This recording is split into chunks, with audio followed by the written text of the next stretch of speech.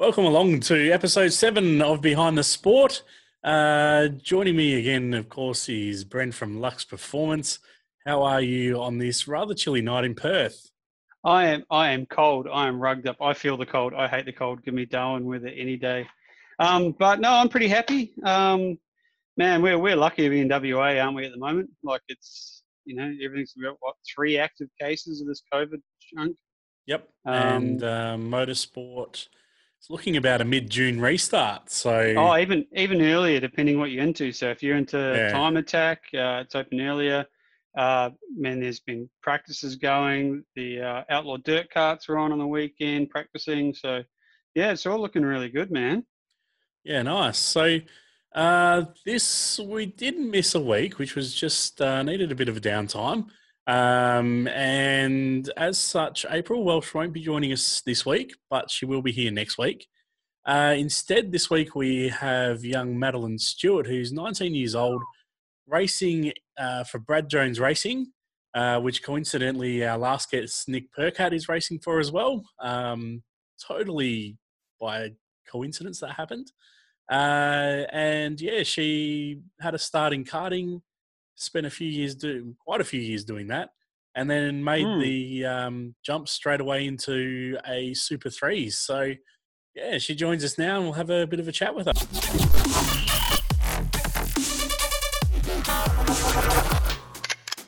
Okay, thanks for joining us, Madeline. How are you today?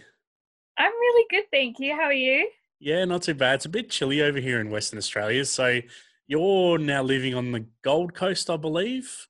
So you've recently Yeah. moved out from New Zealand and relocated. So are you guys nice and warm up there, or are you a bit chilly as well?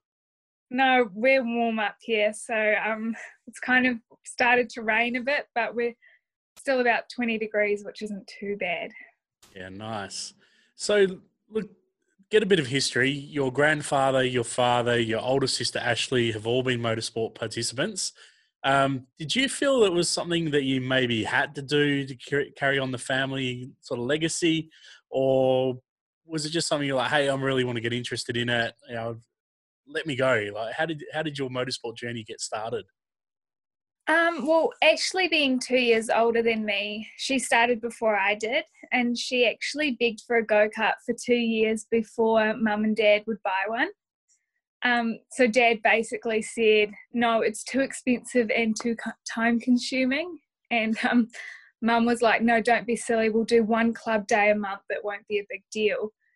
And then fast forward a few years, now we're racing cars and living in Australia. But after Ashley raced for a couple of years, she moved into the next class up.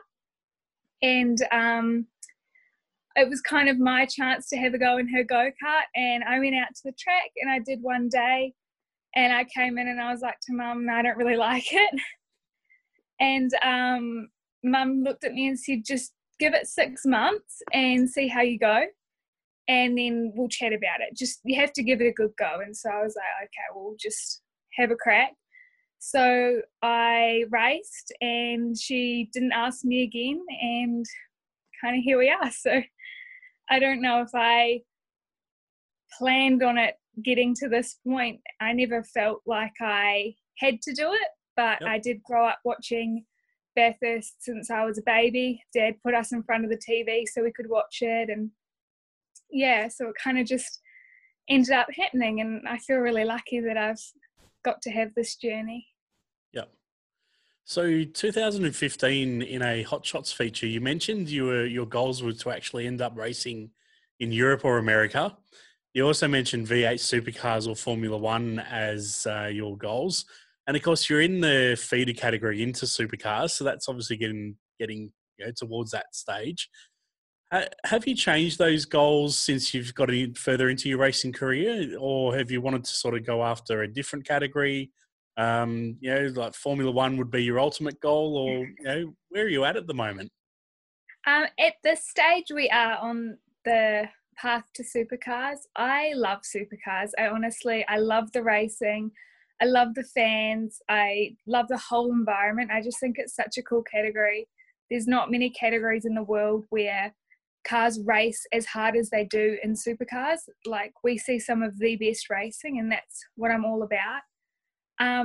But I've also had some really cool opportunities in the past year come up with Earl Bamber Motorsport.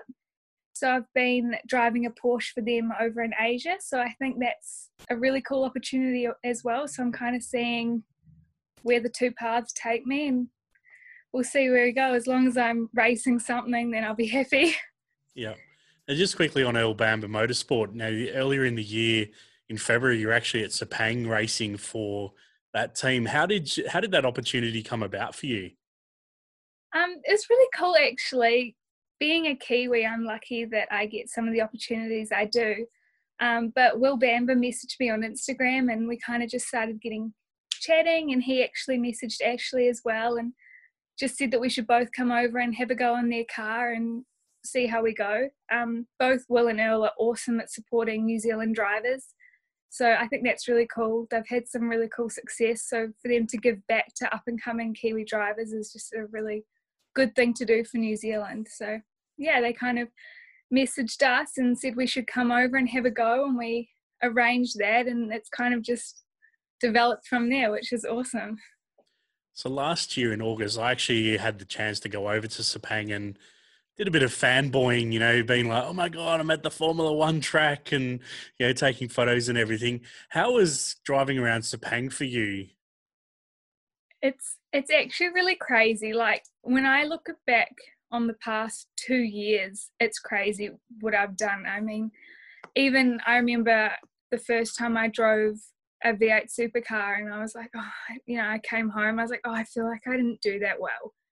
And Dad was like, do you realize how cool it is what you just did? Like, it's sometimes we have to really appreciate it. And it was the same thing when I turned up at Sepang. Like, we walked in, and even seeing the amount of seats they have in the grandstands, like, imagine that full for a Formula One event. And then the first time I drove out on track, it's just like, you have to kind of take it in, because those experiences are just really cool. I feel really lucky to get to do that. And then when we were there practicing, we had one day where it absolutely poured with rain, like, rainy season in Asia, it was flooding.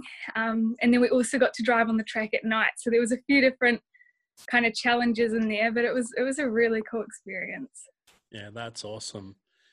So step back a little bit. 2017, you won the South Australian Rotax 125 light state title.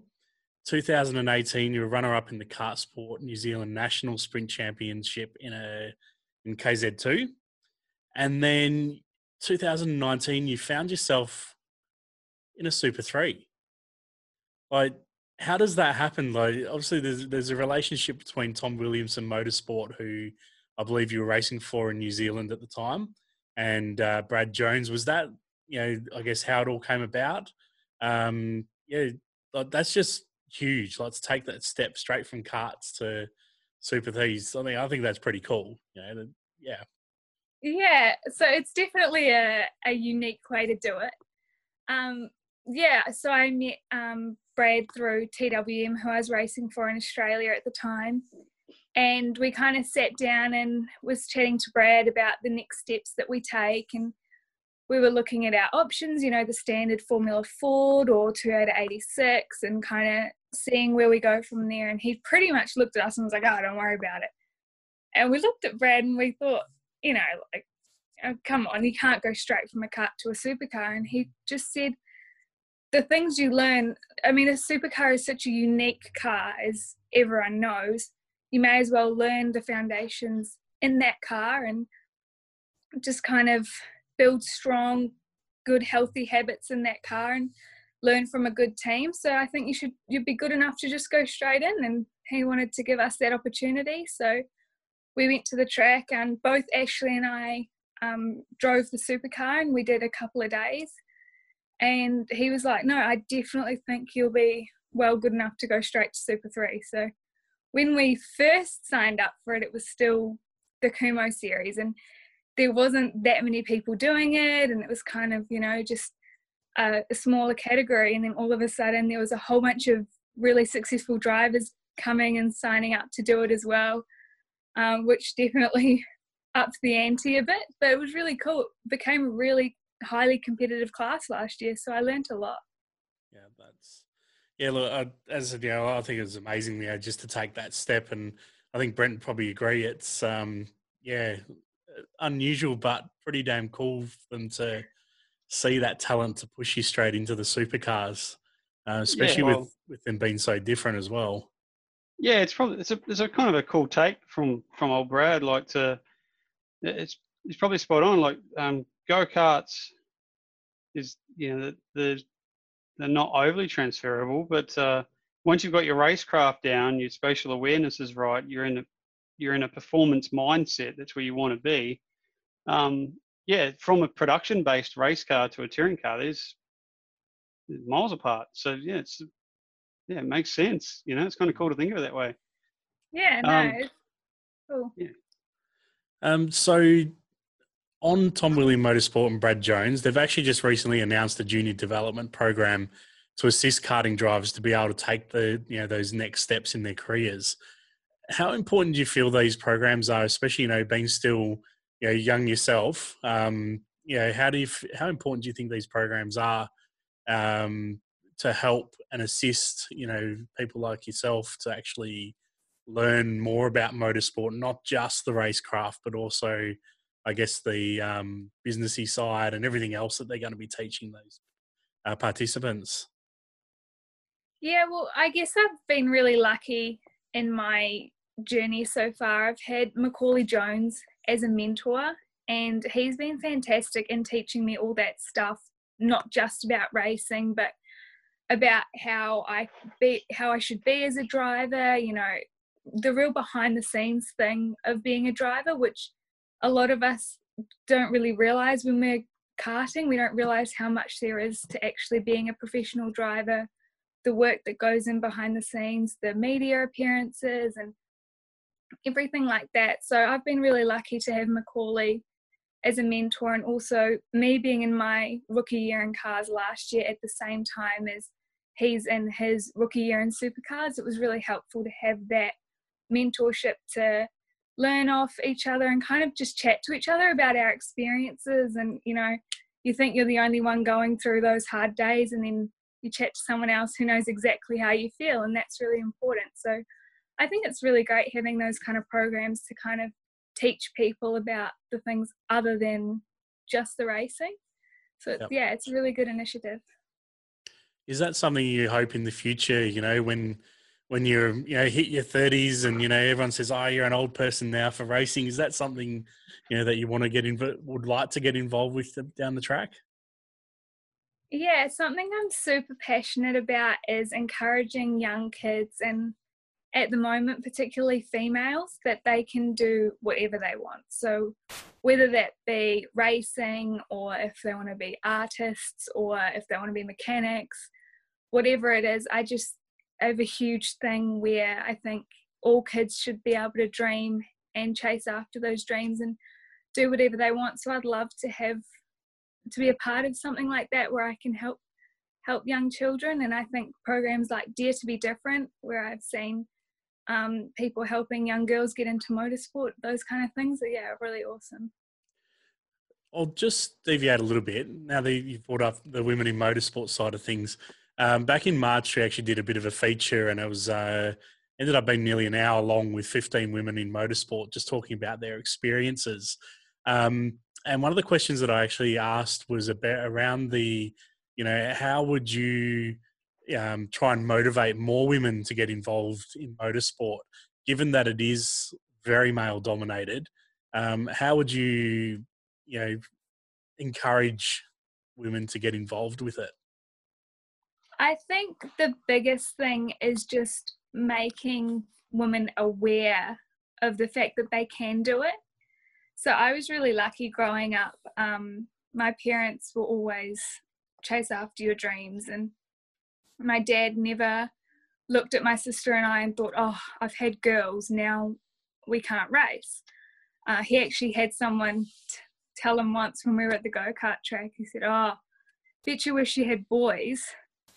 And Dad was like, no, not really. My girls do everything that I'd want boys to do. So I think the thing is, a lot of dads have sons and think, oh, I'll take them to the motocross track, or I'll take them to the go-kart track and see what they think of that. But not many parents, when they have girls, think of that option. And I think that that's just part of the problem. Girls just don't know that that's something that they can do. So I think just bringing awareness to females that there are these opportunities and they're fully able and capable of doing everything like a man. I think that that's the first step. That's the biggest thing. Yep. Awesome. Now, Brad Jones Racing, who you're racing for, actually, of course, has Nick Percat in the main category, and we had a bit of a chat with him last week. Do you get much time to have a chat with Nick at the track, or is it, like he's doing his thing, you're doing your thing, and a big wall up between yous, or, what's the go with that?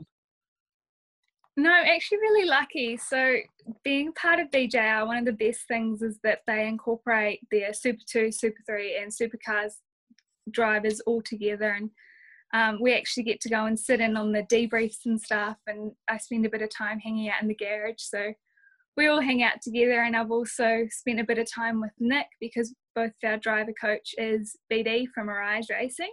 Yep. So yeah, we spend a bit of time together. He's really helpful. He comes to some of my test days and goes through some data with me and teaches me a few things. So having that kind of experience is just priceless. Like, I think that's something I had a huge advantage with last year, being with BJR rather than a privateer team. Having that knowledge from the main game drivers is awesome. So yeah, we spend a bit of time having a laugh and stuff as well. Yeah.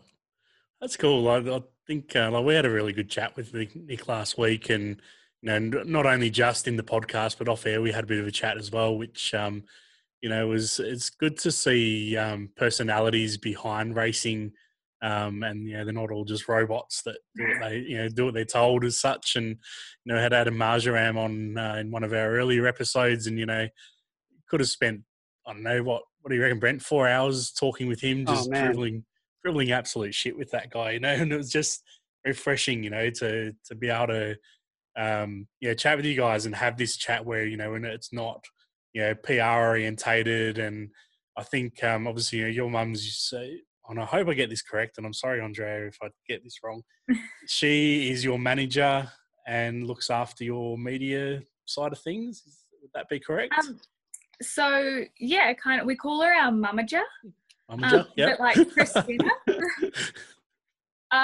Yeah, and both mum and dad are awesome. So dad does a lot of our media stuff as well. Dad does most of our Stuart Sisters Racing posts, and along with Ash and I, we kind of do that. And then mum does pretty much everything that, all the background stuff. We couldn't really do it without mum. She books the accommodation and the flights and arranges for everyone to be where they need to be, and she comes to all the test days to make sure there's always food and the little things that just make the world keep spinning. And look, I've met her a few times in Perth, and hello, I'm just going to say that to you. I think she's great. She's always up for a little bit of a chat, and it's just pretty cool, just to see that family involvement. And of course, as you said, your older sister Ashley was over here as well, racing last year. What's Ashley up to this year?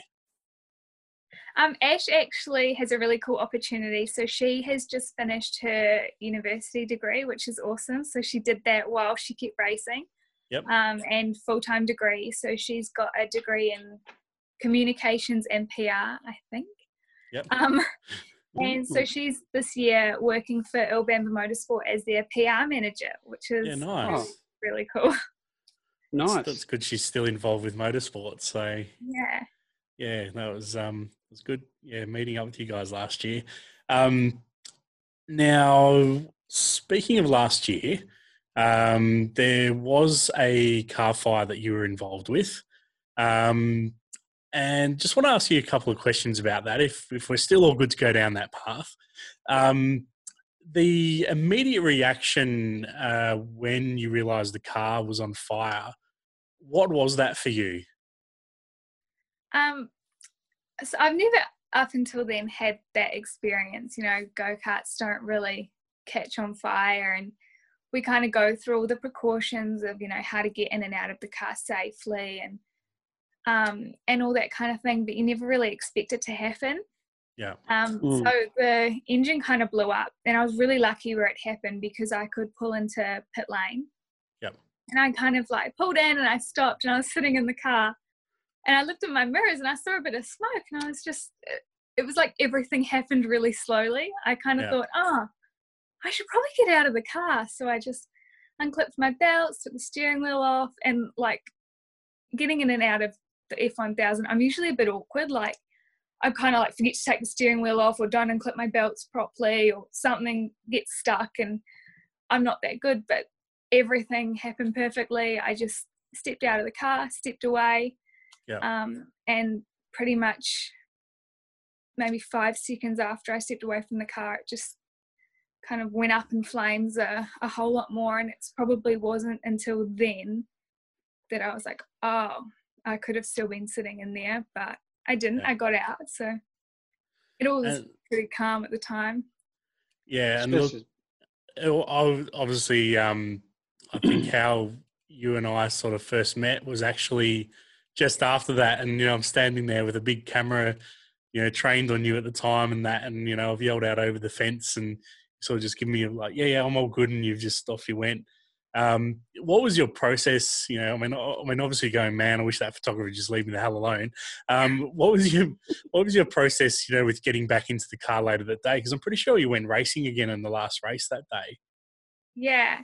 So I was actually super lucky. My my coach, BD, he was racing the same weekend and he actually gave me his car to drive in the last race. Yeah. And I think at first I was not that keen to go straight back out. Probably not because of being back on track, but when you kind of have a mechanical failure like that, it's sometimes hard to trust what you're driving. But I'm so glad I did. I think something my dad has always taught me is that after a big accident or anything like that, if you get straight back in the cart or car, then it all just goes away and you just remember the good things about it. Whereas if you walk away from something like that and you let your brain think it over for too long, then it becomes a big deal. So, the fact that BD let me drive his car in that last race was huge. And so I just, you know, you just get back in and you just do it all again. You know, we wear all the right safety things. You just have to trust that even if I was still sitting in that car, I still would have been okay. I think that's like a big thing to remember. Yeah, and I mean, as I said, you know, I was obviously right there on that corner when it happened, and you know, the fire is there pretty quickly, and you know, like, and it was funny, like hearing you explain what was going through your head and that, you know, slowness of just it was all so natural. And I remember actually watching you, and like in my mind, I'm going, hurry up, get out of the car, get out of the car. You know, like I felt like I was panicking more than, you know, what I could see you know, because you're obviously just like, yeah, whatever, I'll just do this and do that, and get out of the car. And it's a bit what it felt like. And so like, obviously, really glad that you weren't injured in that, and you know, you kept racing because, you know, I was watching. I think that was the first time I'd come across you guys as well. So yeah, I think the person that was freaking out the most was probably Ashley because she was actually behind me on track and saw the car kind of have a few flames and a bit of smoke out the back. And I pulled into pits and she had to do a whole nother lap thinking about the fact that my car's sitting there on fire. So I think she was a bit panicked, but that's just what happens when you're racing with siblings, I guess. Yeah. I could imagine, you'd be definitely in the back of your mind. So you see the muscle memory from the, you know, the trials and that taking over, and just the process just happens. You know, people sort of take it for granted or don't see the value, or get a bit complacent with that sort of stuff. And when you actually need it, and when you can just be that calm of mind, and like you're saying, normally when you're in a like an F1000, you're tripping over yourself or you're forgetting to unclip a comms cable or whatever. And when you actually need to do it, it's just calm, steady, don't get out, step away, safe. Yeah. It's good news. Yeah, I was lucky. My shoulders are also narrow enough that I don't have to take the headrest off, so I could just like shimmy out, and just twist my body out. And then I think I spent longer standing next to the car, looking at it like put the You fire did. out. You did. I was like, step away. Yeah. I'm like, the car. Yeah, look, yeah, there's a few photos of you standing there staring at the car. So it's but yeah, I thought it. Yeah, yeah. I don't know what else to say, but yeah, I am glad you're okay, and obviously, Oh, you did keep racing. So yeah, that was Yeah. pretty cool. I think it's awesome that BD gave you the drive later in the day as well. That's pretty cool. And like when we talked to Nick about the big shunt he had, like he went straight out the next day on his cart just to thrash some laps out, just to get the body straight back into the pro. Probably not the right thing to do, but just the body just takes over, muscle memory happens, and it helps. Probably helps with the psychological side of it. Yeah, for sure. But yeah, fires are pretty scary. Shane. Yeah, yeah. So is when someone forgets to take the handbrake off their car and has sparks out the back of their cars and being thrown around Wanneroo Raceway. But let's not talk about that. Poor handbrake. Yeah, good observer. The other thing, obviously, with no racing going on, there's been a lot of virtual racing going on, and you have been involved with the Porsche Carrera Cup Asia Virtual Edition. How have you found the difference from the real thing in the simulator? It's really different. Like, I think it's hard for viewers sometimes to comprehend the problems that you can have with computers. Yeah. So the first race I did, there was a lot of flying cars and cars coming off track and back on and blinking, and it's quite hard to get a visual reference when the cars are doing that. But honestly, like, the fact that we even get to do this while we don't get to race is so cool. Like, tennis players, I guess, are hitting some balls around, but you probably don't get to compete with other competitors the same way. And I think the Supercars E-Series has been such a cool thing to watch as well. So I'm glad we get to do the sim racing, and yeah, I think it's a cool thing to do. Yeah. Now, last night was the BP All-Star Celebrity Race. Did you manage to catch any of Brad's laps? Yeah.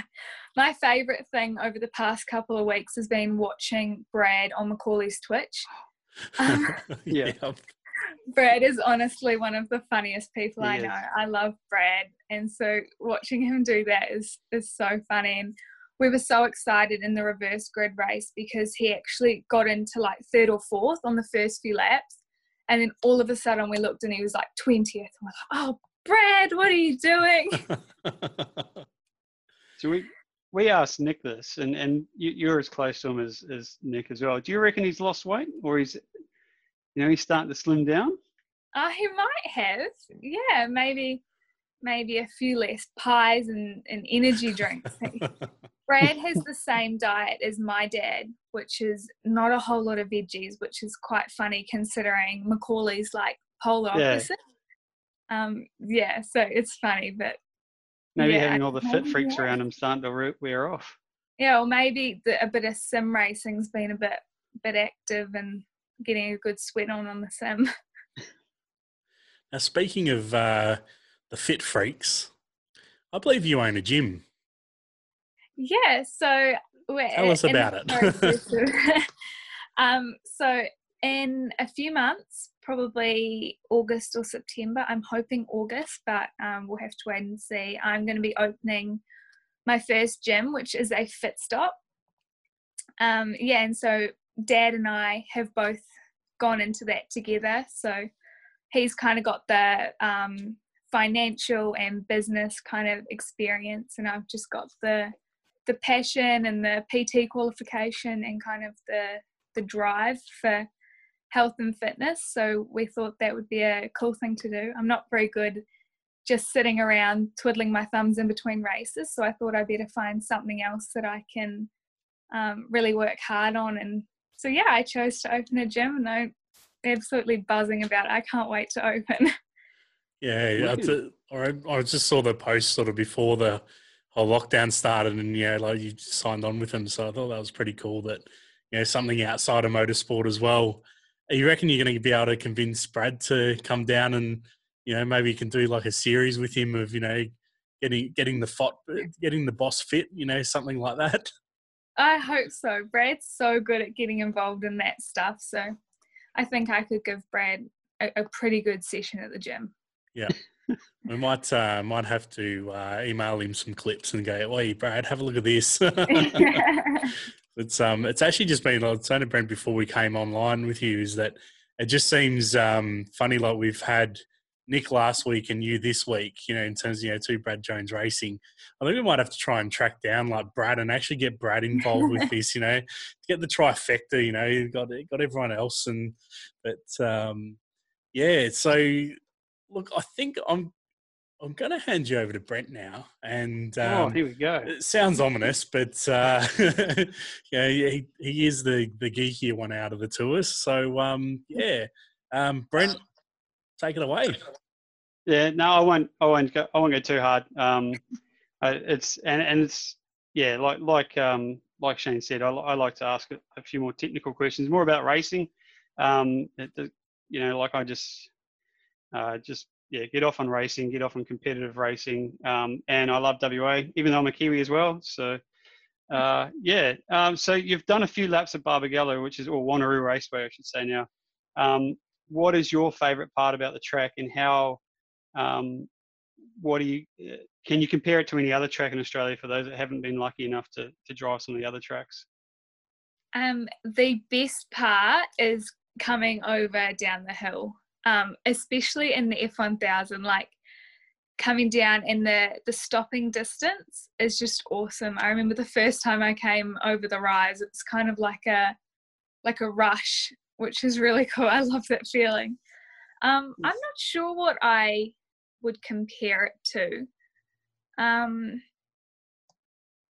It's quite technical, I think, because I think the cool part about a shorter track like that is that everyone can be okay, so it takes someone really good to be exceptional. Yeah, if cool. That kind of makes sense. Absolutely. Yeah, it's kind of cool. Yeah, Nick had a similar thing. He's like, Barbagallo being a shorter track actually makes it harder, because every bit you lose, you can't make up in straight line speed or sheer corner speed. So yeah.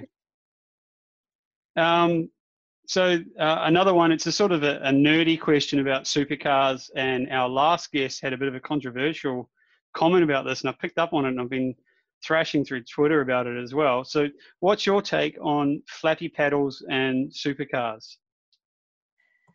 I hope they don't go to pedal shift. I hope they don't. I think the cool thing about supercars is how unique they are. You see like drivers come from all over the world, and they can be exceptional drivers, but you get in a supercar and it's a whole new challenge. And I think if you put pedals on it, it's kind of taking away one aspect. And something I love about the supercar is how raw it is to drive. Like it's a race car, like you're banging it down the gears and you've got a heel in tow, and I love that about it. So I'm all for the sequential shifter and hoping leave it as it is. Don't put assisted shift in there and assisted throttle. And no. Cool. Oh, that's good to hear. So obviously this year's turned to custard, but the good news is we've got some dates that'll hopefully work out. Is there any rumours, or are you aware of anything, Super 3, Super 2 combining more, Super 2 V8 supercar combining, changes to tyres across with potentially smaller fields? What's the inside scoop on any of that? I honestly wish I had something to give you, but we're sitting here at the moment wondering, like, we have no idea what's going to happen. I've heard that they were considering running one support class at each round, but doesn't look like that's going to happen now. There were rumours at the beginning of the year of Super 3 and Super 2 joining. So maybe that'll come back up, but I really don't know. I just hope whatever it is, we get to go racing soon. Oh, just fingers crossed for that. Really hoping that the October around here pulls off. With the new calendar, obviously there's a lot of racing over some of the very hot months in summer. Being a Kiwi, even though I prefer the heat over the cold, living in Darwin for more than I was there. What is there anything you do differently? How's the heat affect you?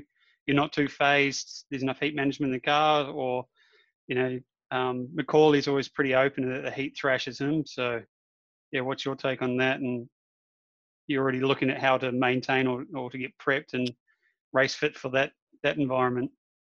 Yeah, so the heat's it's definitely tough. Like, it's definitely a whole nother aspect that we didn't really have in karts. So I've had to learn that. But I have forced air in the supercar. I don't have a cool suit or anything, so it does get hot. But the biggest challenge is actually the test days, because on the test days we go from about 8:30 till about 5 o'clock in the afternoon. So you're kind of going all day in and out of the car, and those are the days that are really challenging. I'm lucky enough for now in Super 3 that our races aren't too long. So, 20 laps maximum in the cars are not too bad. I do a fair amount of training and stuff, so it's not too bad. I actually find a big challenge is Asia. Asia's even hotter than Australia. And being at Sepang and then the Porsche, I have no cool suit and no forced air either. So I think that makes Australia feel pretty okay. Yeah, cool. So the humidity is really what knocks you around over there.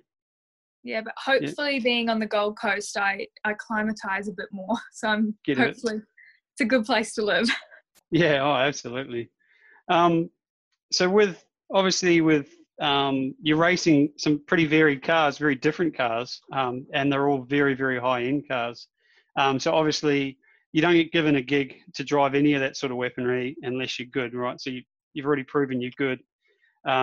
So then you've got a whole nother challenge of getting up to speed really quickly, getting comfortable, setups, everything, being comfortable in the car, everything. What do you have a mental process you go to, and do you have any superstitions or any of that weird bad juju sort of stuff that you make sure you do this every time? It's one of those nerdy questions. If some drivers like them, some drivers just like, I just have a can of drink and send it, No, I'm a complete weirdo. I'm very superstitious. Yeah. I can't help it, but all the little things add up maybe. I am really big on preparation and notes and stuff. So it's really cool. That's one thing that both Nick and Macaulay have been really good with, sending me footage and notes before I turn up at a track that I haven't been to before. And then I can usually take those notes and use the sim and do a few laps and learn the track. So when I turn up, I feel like I've been there before, which is really cool. So that's something I do always before I go to a track. That helps with the learning process, because like you said, it's quite a big step. And then just, the superstition stuff is usually more on a race weekend. A really weird one is I always use the same toilet cubicle if things are going well. Yeah, if you get time. Yeah, so that's a weird one that people don't seem to understand. And then there's just a few little things that I do in the car on the start grid before we go out. Yeah, do you do like the have you got like a breathing exercise or a wrist thing or something like that? I actually do this weird things where I can't show you because I've got one hand holding my phone, but I push my gloves on further on each hand. Yeah. So I think it started when I was racing KZ2, because when we pull up to the start line, we use our hands to roll our back wheels to stop them getting stuck to the track. Yeah. And then my gloves would always slide off a little bit, so I would just push them on further. And now every time I pull into a start box, I can't help but fix my gloves. Yeah. So it's a little weird one that I do. That's a little muscle memory thing. That is kind of cool. So with obviously driving some of the Asia stuff in the GT3s, in the Porsches there, how involved do you get like, and I asked Nick some of the questions about how he does, and I was actually blown away with his responses. But how involved do you get with the setup side of the car, or are they just really well dialed compared to the amount of setup and practice you need to do in a touring car? No, so we do a bit of setup stuff. I'm still learning a lot about that. There's so much to it. There's so much more in a car than there is in a go-kart, and I've only this is my second year in cars, so learning all about the changes and the way that it affects the balance has been a huge thing for me, and also learning about driver inputs affecting the balance of the car. So I've had to make sure that I come in and I'm like, oh, it's understeering, and they're like, oh, well, are you sure you're not releasing the brake too soon? And we check the data and it might be that. So I've been really lucky both in Asia and Australia that all the engineers I've worked with have been awesome in improving my driving and helping me to understand the car. So we probably change a bit more in the supercar than we do in the Porsche. There's probably a bit less in the Porsche to change. But a really cool thing I did last time I was in Sepang was I actually tested 2 different types of tyres, and that was huge for my driving. We did the Michelin and the Hankook tyre, and they're both a very different tyre to drive on. So I had to really adjust my driving between the two and really learn about how I can make the car work in different circumstances, which was really cool. Oh, that's awesome. And what did you prefer? What's the scoop? Michelin, a lot more grip. Oh, Stewie's going to have a heart attack when he hears this. I love the grip. Yeah. And so what are the tyres are they on this year? Are they on Michelin's or? So I'm racing in the Thai Super Series. Yeah. So we race on the Hankooks, but Carrera Cup is on the Michelin. On the Michelin's, yeah. Okay. Cool. Yeah, that's incredible. So I got a bit of a pop quiz, so don't take too much of your time. So these are just straight one or the other type answers. Tin top or open wheeler? Tin top, I think. Yeah. And then going down that vein, Porsche or rear left field TCR? Porsche. Porsche or supercar? This is one I was worried you were going to ask. I actually, this is going to sound really like sitting on the fence, but I really love both for different things. Yeah. I get it. Maybe if I had to pick one at the moment, I really love driving the Porsche. Nice. Yep. If you could drive any race car now or past, what would you be? I think it would have to be a current Formula One car. I just think it's coolest thing, like the way. Like, have you watched their onboard? It just seems unbelievable that they're even going to pull it up for the corner. I'd just love to have a go. I'm nowhere near fit enough to even entertain that sort of paint. Push bike versus running? Running. Okay, yep. And favourite New Zealand track? Race car track? Oh, you could go karting as well. I'm pretty familiar with most of the kart tracks as well. Karting track, Hamilton. Hamilton? Yes. City of the future. Yeah. And future plans? Still karting? What's the scoop? Yeah, so hopefully in the next few weeks we're going to get back in the go-karts. So the track seems to be opening up. Jump back in the KZ2 at Ipswich. It'll probably give the body a little bit of a shock.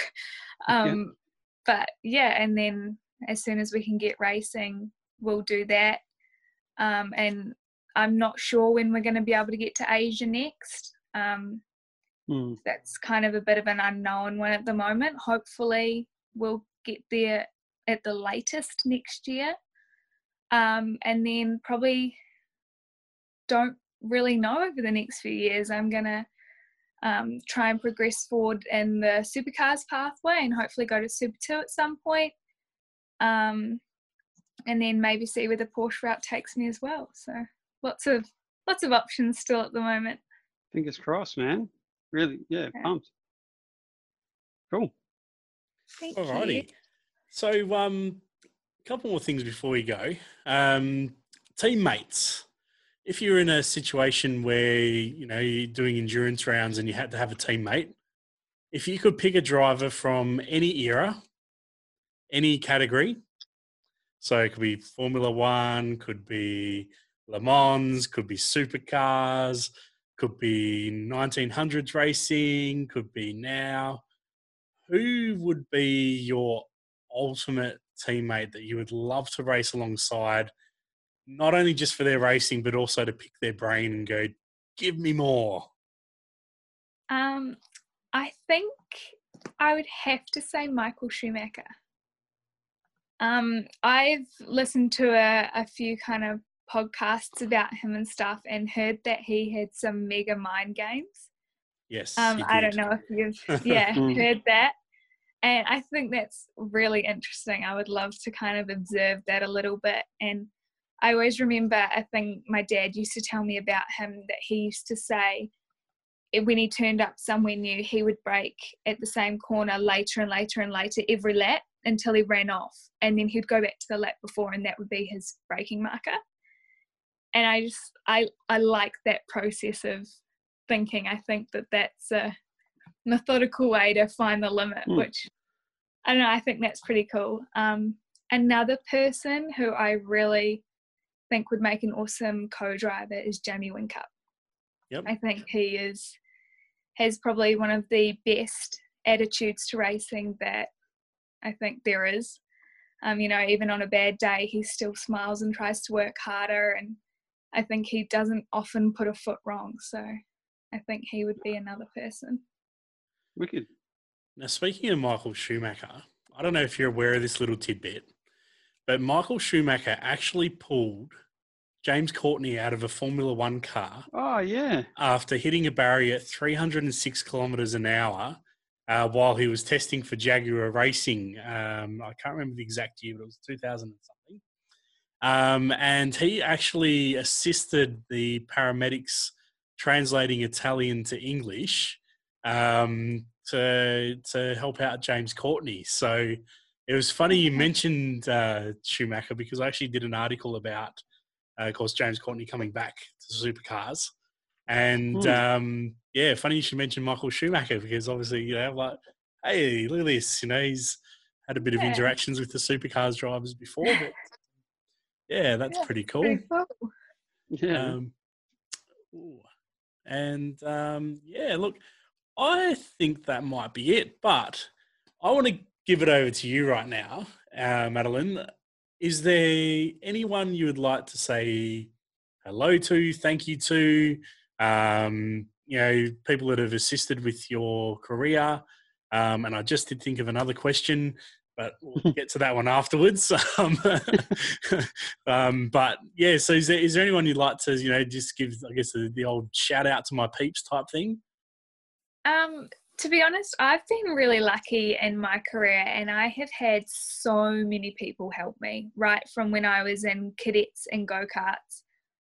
The list of people is so extensive, but the Sarsiches and the Kinsmans have played a massive role in my career. So I want to say thank you to them, and then I also want to say a massive thank you to BD, my driver coach, and Brad and Macaulay and everyone at BJR, and then everyone at Bill Bamba Motorsport as well, because I'm just really thankful for all the opportunities I get. And I obviously have to thank my family for coming around the world with me and supporting my goals and helping me chase my dreams. So shout out to all of them, because without them, this would not happen. Yeah. Now, the two family names you mentioned at the beginning, for, I guess, people who aren't involved with motorsport and would be familiar with those names, and I'll be honest, I'm not one of those people. I'm a very top-level guy, I'm not really down in the trenches as such. What is their involvement to do with motorsport and getting someone like yourself onto track? So if I'm going to be honest, when I first started go-karting, I was not good at all. I was really bad. I was really slow. But these people never really accepted that. So the Sarsiches and the Kinsmans and honestly, there's so many more people I could name as well. Like just thinking of more and more people from New Zealand karting that keep coming into my head. But they always came to the track, helped Ashley and I out. They would take us to the track if my parents couldn't.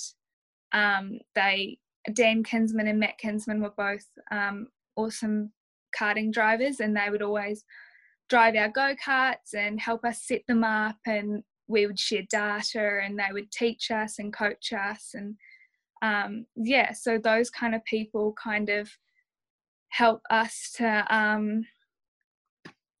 keep going, I guess. You know, when you're running around the back of the field, some weekends you think maybe you should give up, and those kind of people really help you not to. And then there's also the Moore family, who encouraged my mum to bring us over to Australia and get us to race karts in Australia. And that also was a massive step in my racing career, because if I didn't start racing karts in Australia, then I probably would not be living here or racing cars as I am at the moment. So those kind of people, at the time, they probably don't know that they make much of a difference, but they really do.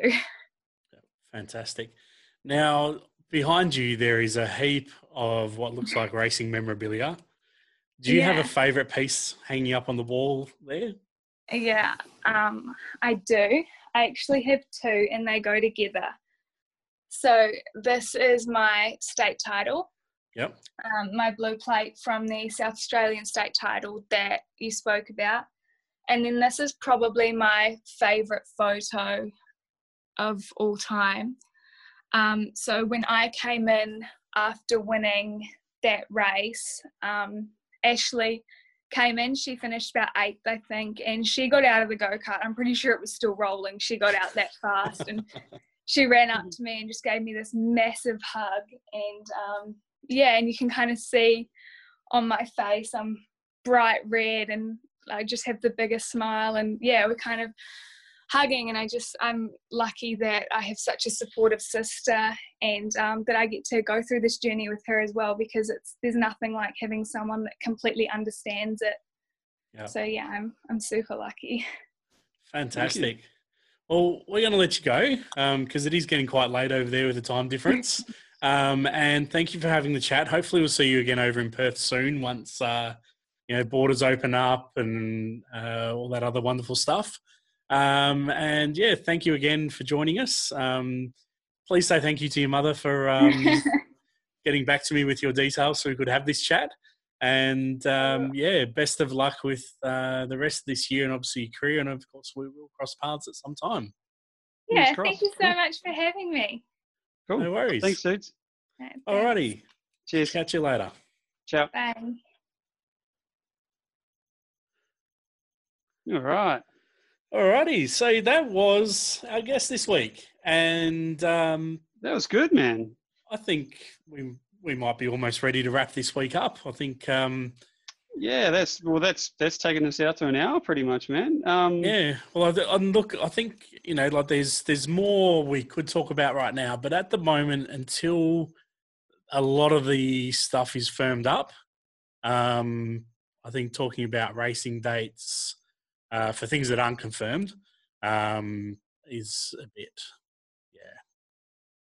potentially useless. You should put a link. What? In all your wizardry, you should put a link in. Yeah, put a link in somewhere for that little montage you did, the return to the track. The real sort of quiet build-uppy one. That was sweet, man. I really thought it was cool. Yeah, I'm looking forward to racing. Yeah, look, so am I. I mean, look, I'm chomping at the bit to get back out there, and just to be back at the track, to catch up with all you lot. Obviously, the weekend that just gone was supposed to be the Supercars Night Series, night race in Perth. We got the new dates. It is a day race, but that's the end of October. Hopefully by then as well, the borders will be open, because the Bathurst International is shaping up to be a massive, massive event over there. And I'm hoping to get across to it, but the borders are closed. I don't think I'll be going somehow. I don't think I can say that it's essential that I go. and I don't want to be that guy. So I'm just hoping it all shapes up, it gets going. Yeah, nothing turns me on like it's like good competitive local racing. I just really, just keen. And I know this. There's a lot of people have everything ready to rock and roll. Hopefully, we see some more big baggers come back. There's rumours of a few more big tin tops coming back into the state, so I'm kind of keen to see that. Really am. And that was thanks for organising, Madeline. Man, that was. Yeah, look, like obviously I didn't want to dwell too much on the exact how I managed to meet her, given that it was such a intense moment for her, like stepping out of a car fire and, I was just happened to be in that lucky position as such that I was able to fire off a few frames and that, but which are subject to a very exclusive contract. So I can't even share those photos anymore, which is fine because we don't need to see those out there, really. At the end of the day, you don't want to see that. No. What would I gain out of it, really? Like some shits and giggles, not even giggles, but some likes and whoopee. You gained far more. You gained a long-term, relationship with a professional driver. It's doing some wicked stuff, and and that's opened awesome up, and awesome to see what her sister's doing. With the completing a uni degree and then going working for Earl Bammer. They're over there. Like, man, he's one of the monsters of motorsport coming from New Zealand. So, yeah. And look, it's also, it was hard, knowing and having met both of them. It was, I guess always the question that had to come up is, what is Ash doing? Because Madeline has been so fortunate with what she's been doing, to get to be in the Brad Jones outfit. And watching Ashley out on track as well, and she was racing the Radicals here in Western Australia when she was over here, and she was doing well in the national Radicals as well. So hopefully when that all kicks off here, they'll be back over. Everyone else will be back over. We'll all be down at the track having fun, and which segues me into when did you last go racing? We'll catch you next week.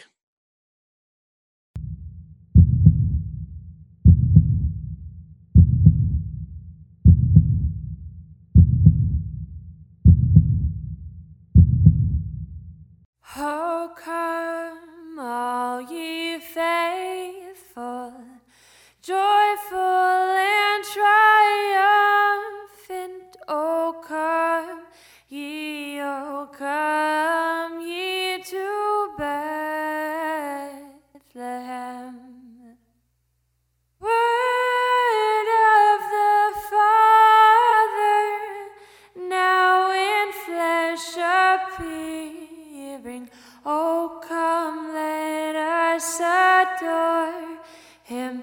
Oh, come, let us adore him. Oh, come, let us adore him, Christ the Lord. Sing, choirs of angels, sing in exaltation. Sing, all ye ascenders of the heaven above. Come and behold him, born the King of angels. Oh, come, let us adore him. Oh, come, let us adore him. Oh, come, let us adore him, Christ the Lord. He, Lord, we greet thee, born that happy morning. Jesus, to thee be our glory given. Come and behold him, born the King of angels.